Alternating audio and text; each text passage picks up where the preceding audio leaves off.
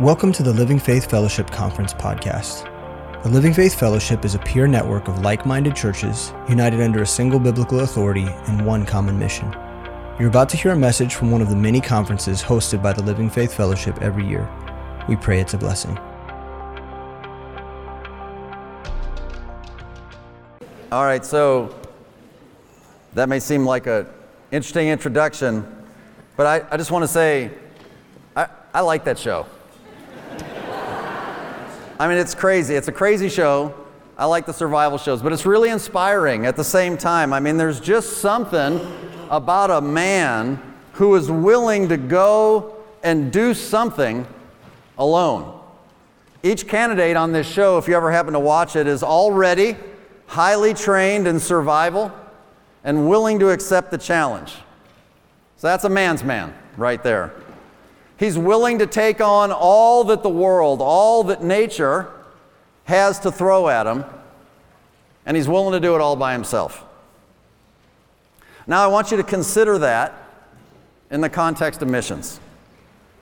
So similar to that survival challenge, I mean, face it, it's pretty daunting, isn't it?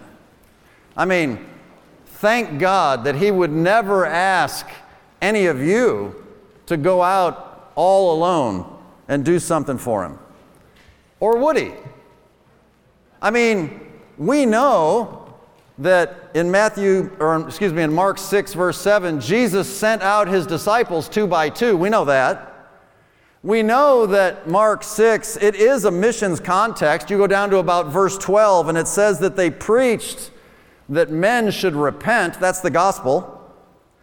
We know that missionary activity in the book of Acts was in groups. It was in teams. I mean, the first missionary journey, Paul and Barnabas, they were together. And the second missionary journey, Paul had Silas and Timothy with him. So most churches that care enough to bother to send people out are certainly going to do so in teams, and praise the Lord for that, really. And so you may be one of those who's interested in being used by the Lord, and so as a result of that short biblical survey, you might say, wow, cool, praise the Lord, because that alone thing, I mean, that's not for me. But I say, really? Says who? I mean, if you will, just think about it. Did you just consider that unilaterally? I mean, you might say, after all, I mean, I'm a good Bible student. I happen to know that the first mention of the word alone is in Genesis chapter 2 and verse 18, where it says that it's not good that man should be alone. And you could argue that Genesis 2 is in the context of the mission. God gave woman to man to fulfill His mission. But you could also understand that in that same passage of Scripture that, oh yeah, God says the two become one flesh. So what I'd like for you to consider with our time that we have together this evening is in your handout if you're following along, and that's this simple question. Is it possible that God would call some of you to be sent out to serve Him alone? Are there such examples in Scripture? Maybe you'll be surprised. Tonight's not about some long philosophical discussion about all the pros and cons of working in ministry teams or not. What I want to do is I want you to see tonight that God has called critically important characters in the Scriptures to start something new and to do it all alone. You ready to do that with me? You ready for some Bible study? We're going to start with the first point in your outline. We're going to look at Abraham, and as you know, Abraham was before the law. Abraham was before the law. So the story of Abraham, right? It's a key study in the study of God's plan for missions. When we study missiology, we always go back to the story of Abraham, right? And while we can make the case for the fact that the Great Commission predates Abraham, right? It starts with Adam, and it continues with Noah with that whole be fruitful and multiply and replenish the earth, and that's true.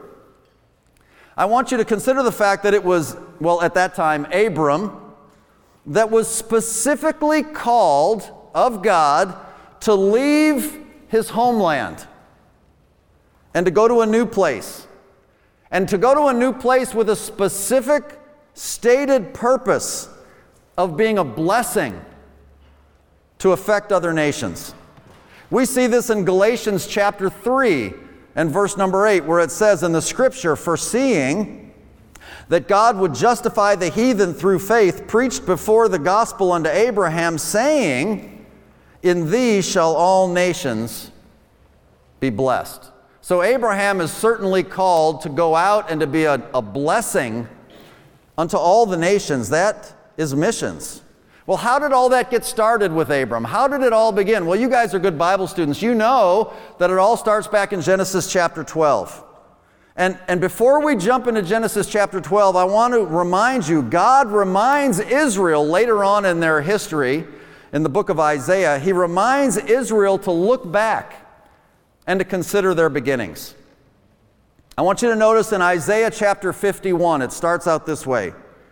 God says unto Israel, hearken unto me, ye that follow after righteousness, ye that seek the Lord.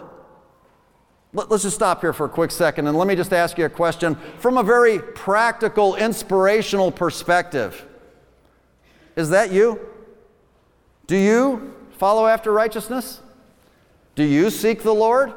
Okay, well then we better pay attention. He goes on and he says, look unto the rock whence you are hewn, and to the hole of the pit whence ye are digged.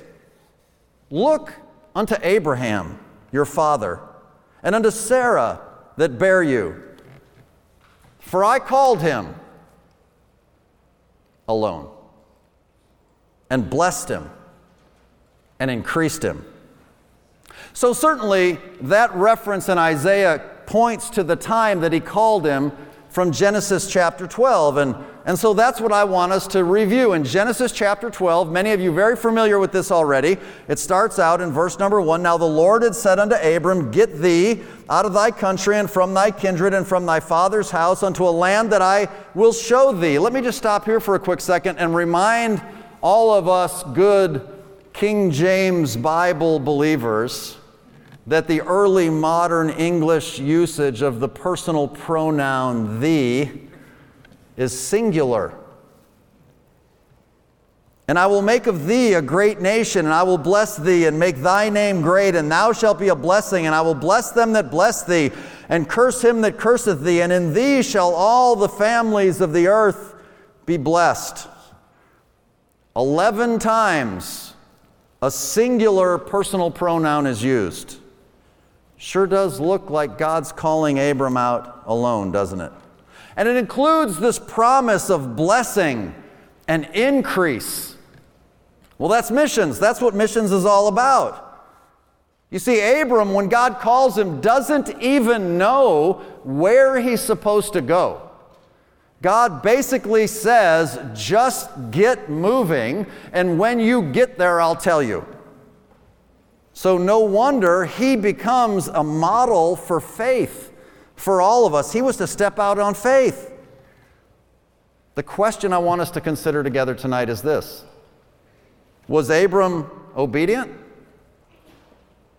Was he obedient to God's call? Did he exactly do what God asked him to do? Well, the very next verse, verse number 4, goes on and it says, so Abram departed, as the Lord had spoken unto him, and Lot went with him. And Abram was 75 years old when he departed out of Haran. Was bringing Lot with him a good thing? Or not?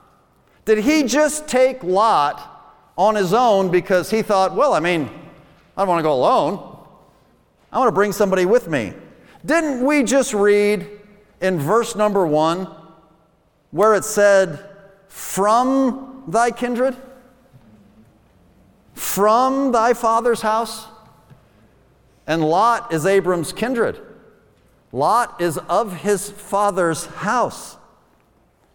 Well, How'd that work out for you, Abram? Well, we'll just look at the next chapters. We're just going to keep reading. Genesis 13, you read it on your own, but basically what we have is that Abraham and Sarah and Lot end up going down into Egypt. Well, that was a bad move. That was the wrong direction, right? And when they came back very wealthy. And when they came back very wealthy, they realized, man, we got too much cattle, we have too much wealth, and the land here in front of us isn't big enough to hold us all. Abraham, very gracious, he tells Lot, you pick which direction you want to go, and we'll go the other way. And Lot chose Sodom. And Abram chose the plain. Well, we go into the very next chapter, Genesis chapter 14. And in Genesis chapter 14, we read about this thing called the Battle of the Kings. Now, Abram isn't involved in the Battle of the Kings. He's living peacefully in the plain. But he gets drawn into the battle. He gets drawn into the battle because of Lot.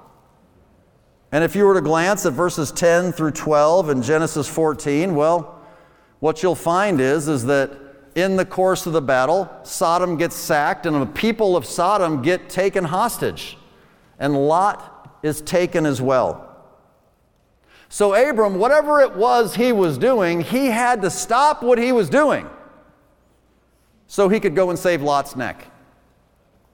And he does that, and he's blessed by Melchizedek, but the problems of Sodom, even after that deliverance, well, they continue, and Lot doesn't leave Sodom. He stays there. And once again, later on in the narrative, Abraham now has to pray and negotiate with God to not destroy all of Sodom. If only, Lord, we could find 50 righteous. And the Lord says, okay, for 50 righteous. So while we're talking, how about just 45? How about 40? And the Lord is like, okay, 40. And he works him all the way down to 10. If we could find 10 righteous in Sodom, will you spare the whole city? Yes, find 10 righteous. I'll spare the whole city. But there weren't 10 righteous. Lot was a righteous man. 2 Peter 2 tells us that, right? He was a just and a righteous man. But his soul was vexed because of the sins of his surroundings. And Lot had no influence on the society where he lived. And Abraham learned that bringing others along with him just turned out to be a distraction. Now, God still accomplishes his will through Abraham because, well, those were unconditional promises, and God was going to do what God was going to do. But seriously, brothers and sisters, don't you want to cooperate with God? Don't you want to be obedient and do the things that he asks you to do so that you'll have the least amount of trials and tribulations? Why go through the unnecessary heartache? I want you to notice something. This is a statement in your notes as well. Blessing and increase, those things that were promised back in Genesis 12, they did come. But they came through Abraham's fruit.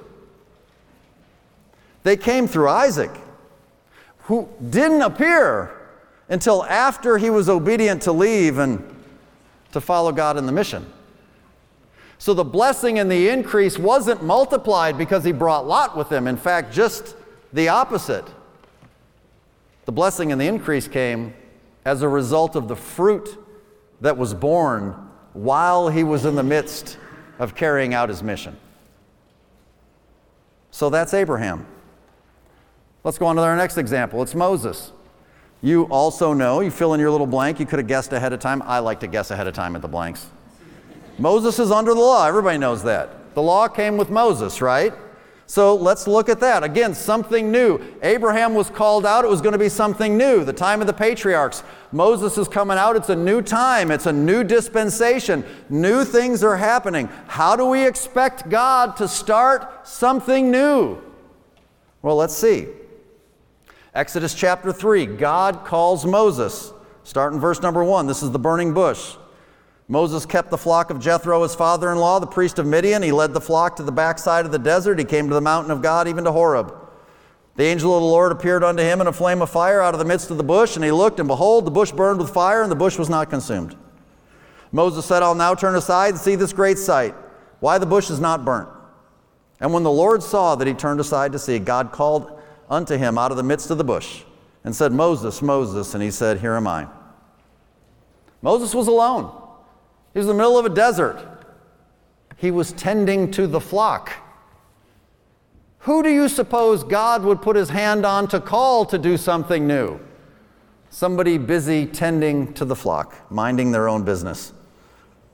That's the kind of person God calls. Well, how did Moses respond to that? Well, I think you know. We go down to verse number 11 of the same chapter, and it says this, And Moses said unto God, Who am I, that I should go unto Pharaoh, and that I should bring forth the children of Israel out of Egypt? He says, I can't do this alone. No way. This task is far too daunting. But God reassures him, because God is good. And the very next verse, God understands the anxiety. And the very next verse, verse 12, and he said, Certainly, I'll be with thee. And this shall be a token unto thee that I have sent thee when thou hast brought forth the people out of Egypt, and you shall serve God upon this mountain. So let me ask you a question. When God said, I'll be with you, shouldn't that have been enough? I put it in your notes this way. Is God sufficient company for you? I want you to think about that. We get all fired up when we're all in a big room and we're praising the Lord and worshiping Him and dreaming about great things, and the blessings of a church that's unified is a wonderful blessing. But when that day comes and when the Lord asks you to step out and life gets real, but the Lord says, I'll be with you. And you're like, of course it's enough. You're right. The right answer is, of course it's enough. Is it really? This is applicable to us. Hebrews 13:5, I'll never leave thee nor forsake thee. Romans 8:35, who shall separate us from the love of Christ? Rhetorical question. Nothing, no one. Right? Well, the context of Moses is certainly the context of missions. It's God's mission. It's bringing God's people out from bondage. You know the typology. Israel, a type of any believer. They start out lost in bondage to Egypt, the world, saved by the blood of the Lamb and brought forth ultimately to the promised land.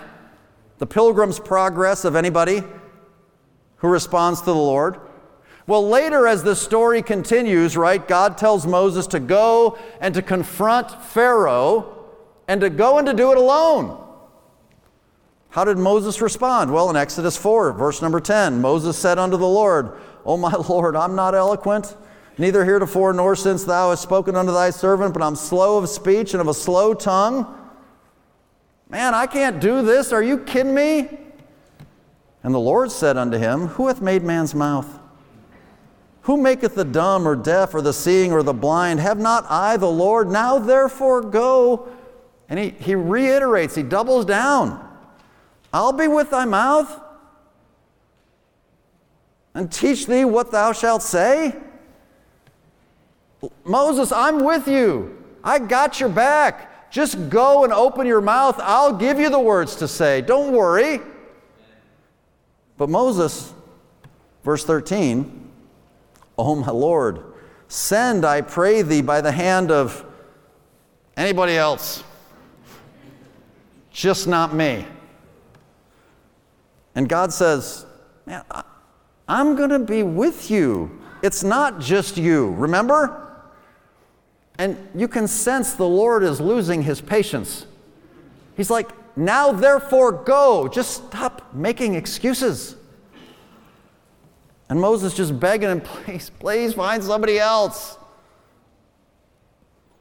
Verse 14. And the anger of the Lord was kindled against Moses. And he said, Is not Aaron the Levite thy brother? I know that he can speak well. So the Lord, you got to be careful sometimes what you pray for, answers Moses' prayer and gives him what he asks for. But the Lord was angry. He was angry that he bothered to do that. He gives in to Moses' resistance. He allows Aaron to join him, to help him out. But that was not God's plan. As if maybe the Lord knew something about Aaron that just wasn't right. In other words, your immediate help may cause long-term harm. The help you're looking for right now because you're a little scared, you're a little nervous, you're a little tentative, you're overwhelmed by the call, you're overwhelmed by the possibility, and you're looking for some immediate relief, don't you realize that if that's not the Lord's plan, you could be causing yourself a lot of heartache unnecessarily? So let's fast forward the story in the wilderness. Again, a lot of you have already tracking. They're now across the Red Sea and they come to the wilderness. They're in Mount Sinai. And what does the Lord do? What does the Lord instruct? In Exodus chapter 24, in verse number 2, notice, here's what God says. And Moses alone shall come near unto the Lord, but they shall not come nigh, neither shall the people go up with him. And so Moses goes up alone and he spends time with the Lord, and the Lord gives him the instruction of the law. And while he's getting this specific mission-centered instruction, what are the rest of the people doing down in the valley? They're having an idolatrous worship service, building a golden calf, led by a particular worship leader whose name was Aaron. That's Exodus chapter 32. And when that occurred in Exodus chapter 32, I mean, it wouldn't surprise any of us when we read that God got mad. He didn't appreciate it, right? So we pick it up in Exodus chapter 32 now, and in verse number 10, notice the Lord speaking to Moses. Now therefore, let me alone, that my wrath may wax hot against them, that I may consume them, and I'll make of thee a great nation. The Lord says, step aside, Moses. This isn't your fault. You step aside. They're a bunch of idol-worshiping pagans. I'm going to kill them all, and we're going to start over from scratch with just you alone, like the original plan was. So you would think Moses would be like, wow, okay, that's harsh, but okay. No. No, the response immediately follows in verse 11. Moses besought the Lord his God and said, Lord, why doth thy wrath wax hot against thy people, which thou hast brought forth out of the land of Egypt with great power and with a mighty hand? Wherefore should the Egyptians speak and say, for mischief did he bring them out to slay them in the mountains and consume them from the face of the earth? Turn from thy fierce wrath and repent of this evil against thy people. Remember Abraham, Isaac, and Israel, thy servants, to whom thou swearest by thine own self, and saidst unto them, I will multiply your seed as the stars of heaven, and all this land that I have spoken of will I give unto your seed, and they shall inherit it forever. And the Lord repented of the evil which he thought to do unto his people. Can't you see what's happening here? Moses is begging God not to judge, not to kill him. He begs God to keep him around. And you say, wow, that's bold. You say, what a great shepherd. How he cares for his people. And maybe there's something to be said about that. But once again, be careful what you ask God for. Be careful. Because we're going to fast forward this story one more time. And after they'd spent some time in the wilderness, you know how Moses wasn't allowed to enter the promised land, and you know why he wasn't allowed specifically to enter the promised land with the rest of the children of Israel. It was for that one specific event. Because the second time they came to the rock and they needed something to drink, the Lord said, not this time, don't smite the rock, just speak to the rock. But Moses smites the rock again with the rod, and the water does come out, and the people do get to drink, but the Lord says, Moses, you blew it. Because you smote the rock, you're going to die here in the wilderness with everybody else. But why, have you ever thought about it? Did he smite the rock the second time? Why did Moses not just do what God said? I mean, it worked the first time when he did what he said. Why didn't he do it again? Well, I think it's clear. It's because he was fed up with the constant whining and complaining of this group of Israelites. Their carnality so rubbed off on him, he became carnal, and he blew it. That's what it says in Numbers chapter 20, verses 10 and 11. Moses and Aaron gathered the congregation together before the rock, and he said unto them, Hear now, ye rebels. He was mad at them. Must we fetch you water out of this rock? Again, you stinking whiners. I added that part. Moses lifted up his hand, and with his rod he smote the rock twice. And God said, that's it. That's too much. You fast forward to the time when they're on the east side of Jordan, they're about to come over, and Moses is begging God, hey, Lord, how about a do-over? How about I get it? Just let me cross over. Let me cross over. And the Lord says, no, not going to let you cross over. And in his narrative, as Moses is telling the children of Israel why he's reminding them of all the things, and he says, why can't I cross over? In Deuteronomy 137, he says, the Lord was angry with me for your sakes. Now, he might have been kind of whining himself at that time, but there's some truth to that. Moses ended up making a bad decision because he so insisted on keeping people around him that God didn't intend to have him keep around him. You got to be careful. You got to see the pattern. And here's the pattern. It's not for everybody. Listen, we'll clarify before we're done. If God happens to call you to do something alone, don't compromise by insisting on bringing others with you, because that would be a compromise.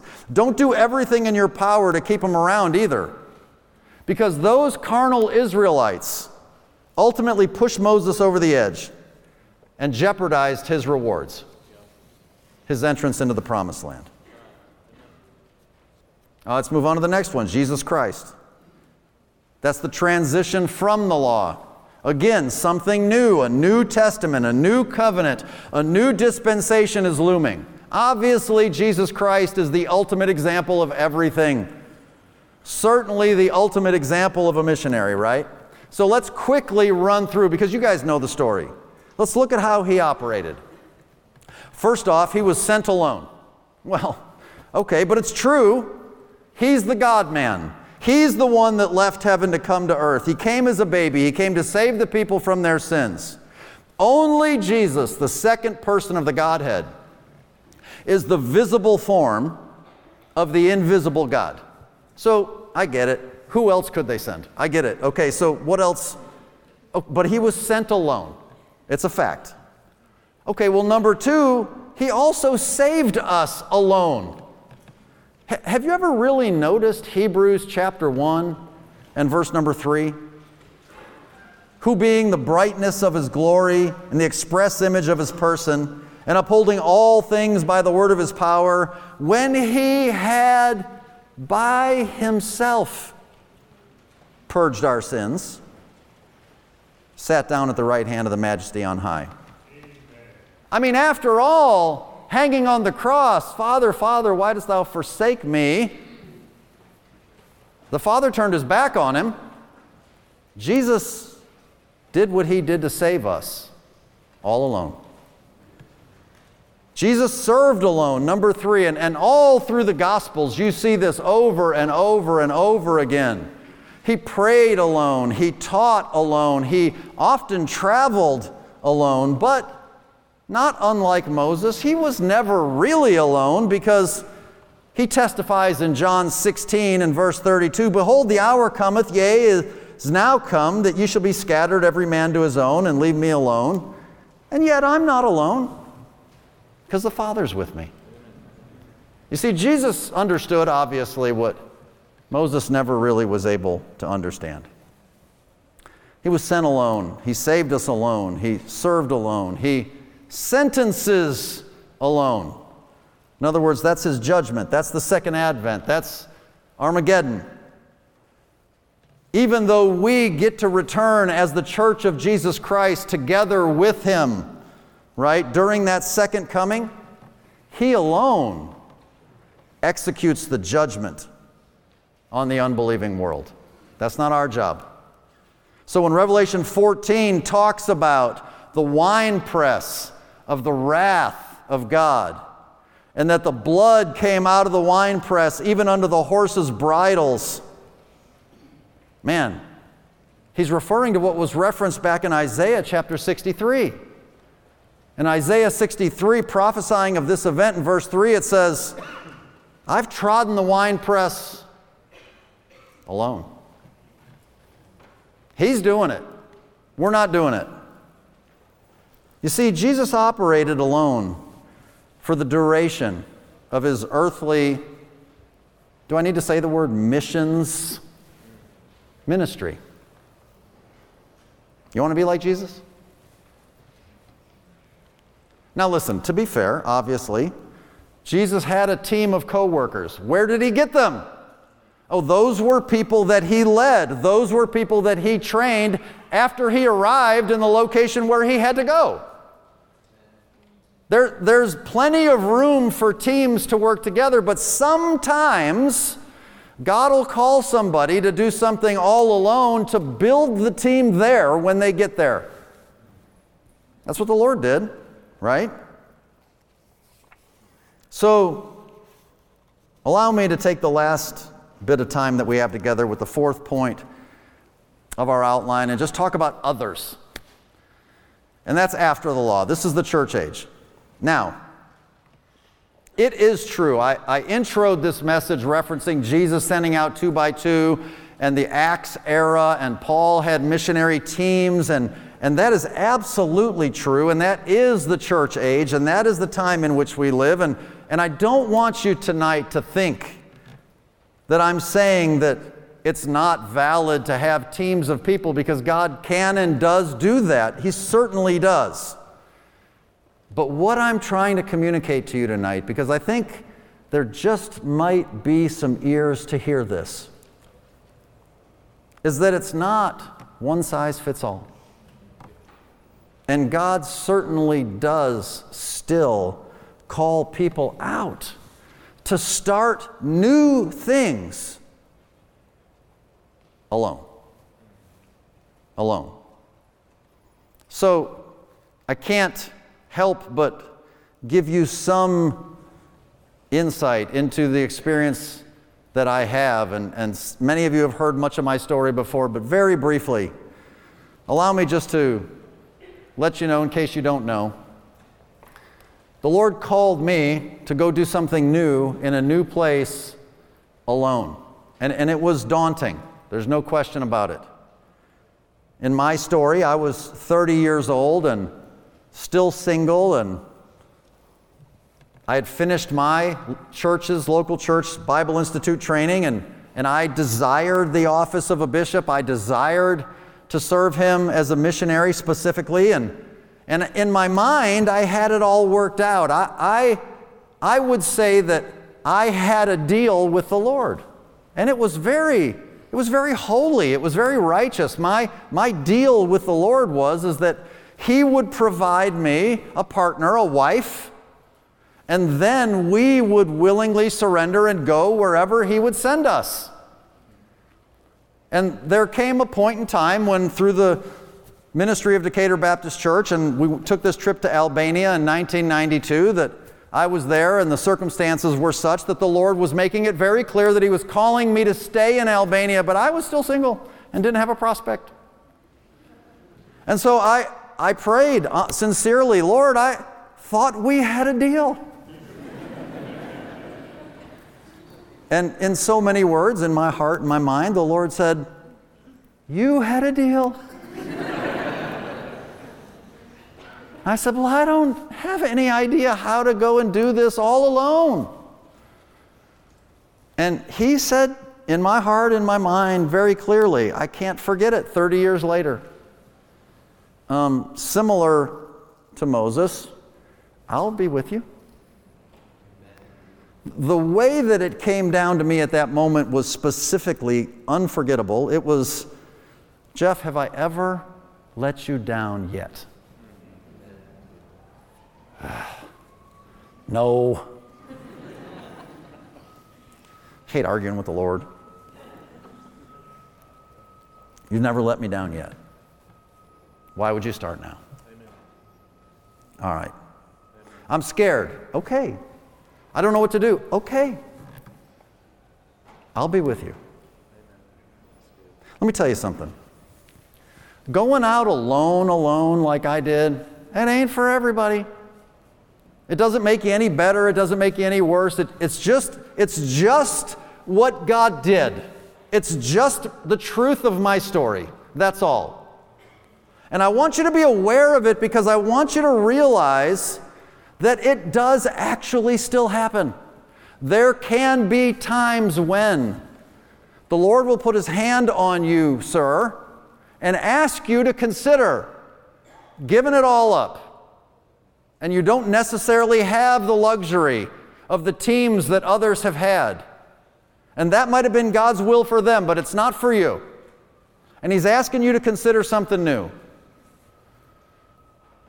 By God's grace, He figured out how to forgive and work through all of the mistakes and foolishness that I did through the course of 14 years in our ministry in Albania. And God did some amazing things and built a couple of strong churches before I left, and a couple of more churches since I've been gone, and a couple of missionaries sent out internationally since that, and the vision and the growth continues, and God's being glorified, and things are happening.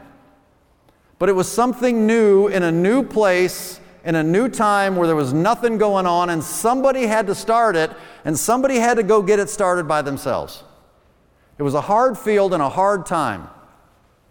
And God was working.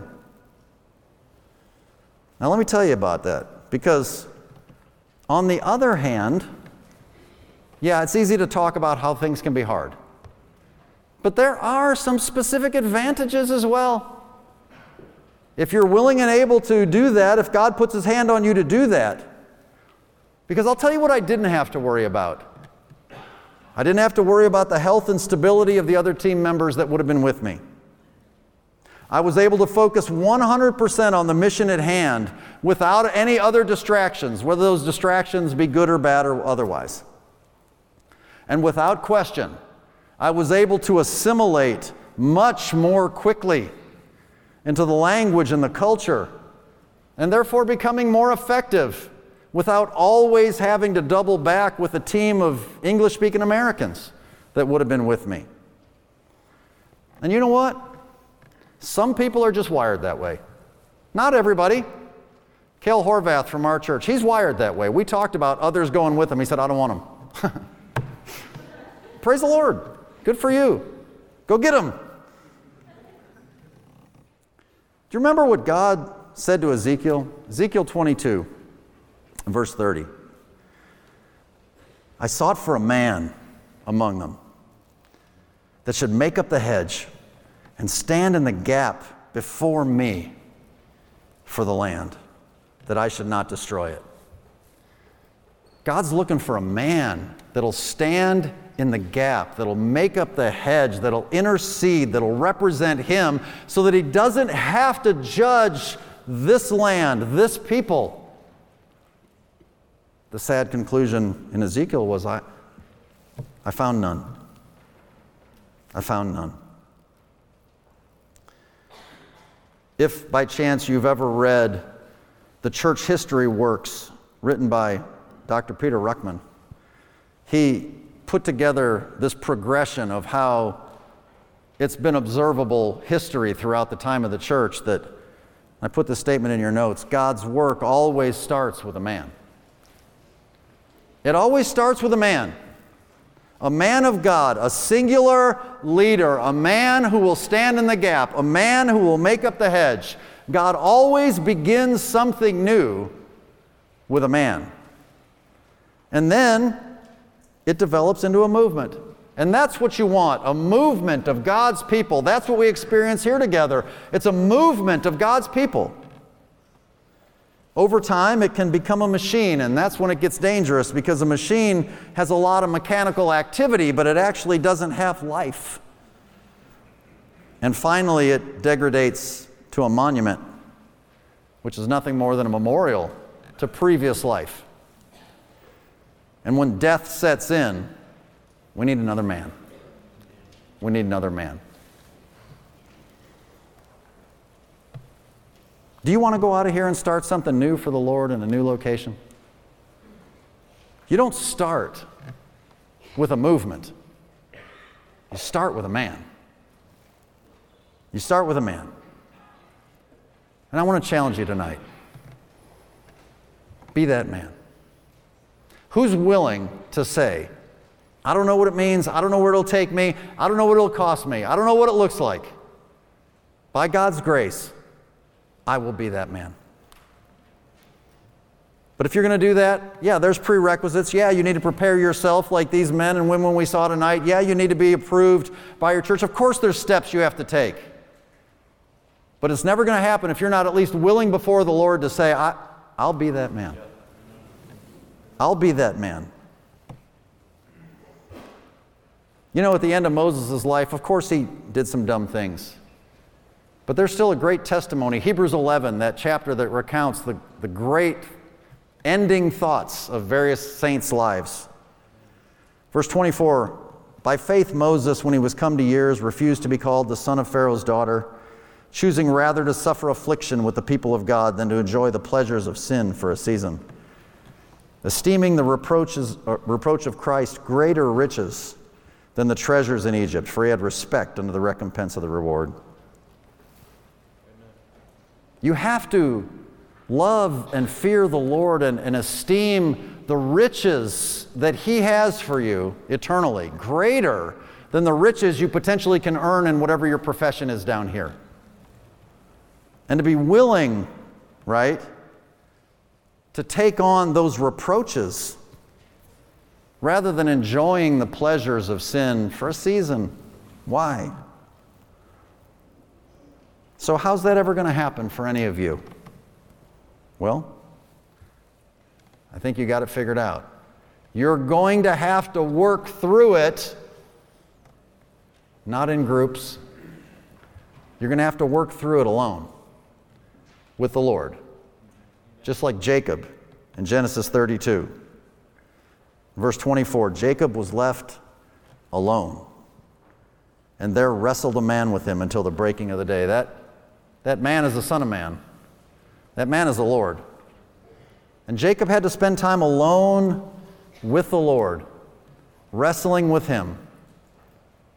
And when Jacob came up from that wrestling match, that something happened to him. He just never walked the same way again, did he? Some of you need to get alone with the Lord. Some of you need just to get on your face and have a wrestling match in prayer with the Lord. And see if He doesn't touch you so that your walk is never the same again. And you surrender your heart and you give your life willing to do whatever He might call you to do, and leave the details to Him. Amen.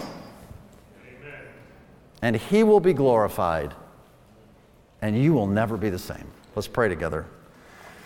Heavenly Father, we praise You for the truth of Your word and the encouragement that it is for us.